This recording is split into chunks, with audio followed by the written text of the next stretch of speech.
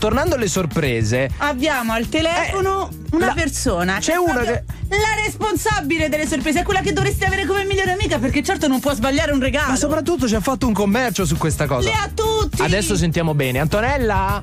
Sì. Ciao, benvenuta, come stai? Buona Pasqua. Bene, grazie, altrettanto. Allora, intanto ci teniamo molto a ringraziarti io e Sara Jane, perché ti abbiamo contattato questa mattina, abbiamo visto il tuo sito, e insomma, disturbare di domenica di Pasqua è sempre un po' fastidioso, sei stata tanto cortese. Ma perché ti abbiamo rotto le scatole? Spiega un po' qual è il tuo progetto. Il mio progetto, io colleziono Kinder, sono 20 anni che li colleziono e quindi poi è diventato anche il mio lavoro. Ecco, cioè tu hai iniziato ad acquistare sorprese che poi siano della Kinder, di altre uova, ma addirittura McDonald's, insomma tante marche, il contenuto della confezione dal 1920 anni. Ma circa gli anni 90, comunque il collezionismo della Kinder è iniziato anche sugli anni 70, diciamo, 70-75. È un po' come con le panini, giusto? Ti manca la figurina? Ti manca quella sorpresa? Devi contattare lei. Ecco. Brava. Detta così è una cosa carina, dici che bello, c'è tutte le sorpresine, ma tu ci campi, cioè nel senso riesci a viverci con questa roba?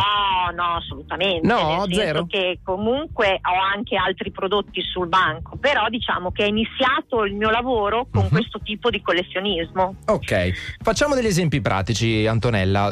Che sorprese o comunque che regalini che hai? Una sorpresa così in Che cos'è che hai?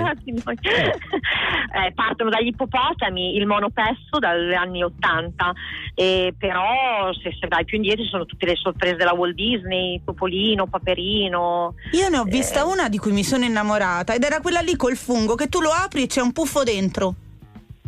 L'hai colto in scusa? Allora, è una specie di puffo di fungo che tu apri, scusami, si apre. Quella è una maxi sorpresa che si trova nelle uova di Pasqua. Vedi, Sarà già in punta in alto. Non l'ho mai trovata.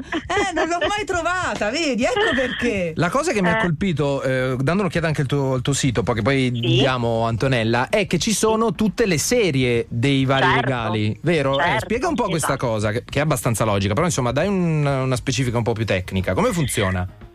Funziona che tu compri le uova, chiaramente comprando le uova ne compri una ogni tanto, non riesci a farti la serie da sola, perciò esisto io e da me venite a prendere il pezzo che vi manca, che non riuscite a trovare nell'uovo, perché io comprando tante uova ovviamente ho più probabilità di fare la serie completa. E la cioccolata doveva finire?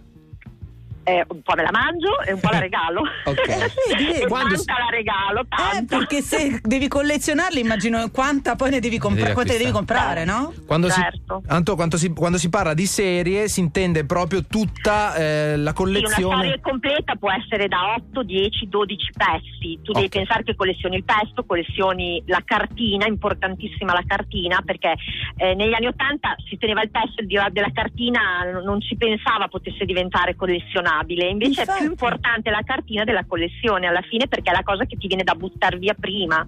Ma dai, io l'ho sempre gettate tutte. Vedi.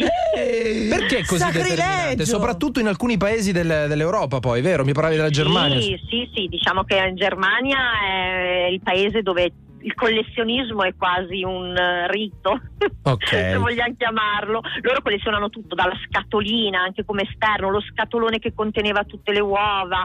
Il cartaceo per loro è preziosissimo. Poi chiaramente le sorprese.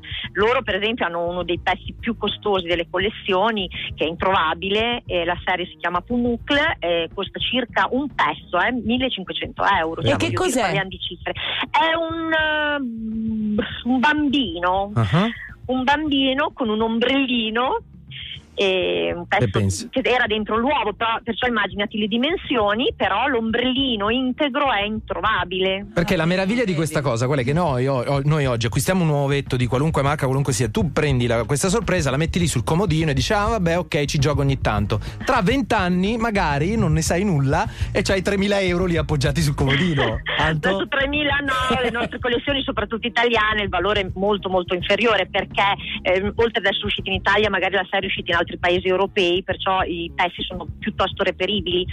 Però diciamo che è un collezionismo che si possono permettere tutti, visto che non raggiunge delle cifre elevatissime, perciò c'è un bel giro, insomma. Poi sai, vengono, le cambiano fra amici e poi manca il pezzo, l'ho trovato prima io, è una cosa che è coinvolgente. Senti Antonella, il tuo sito di riferimento su quale si possono trovare questi pezzi, insomma?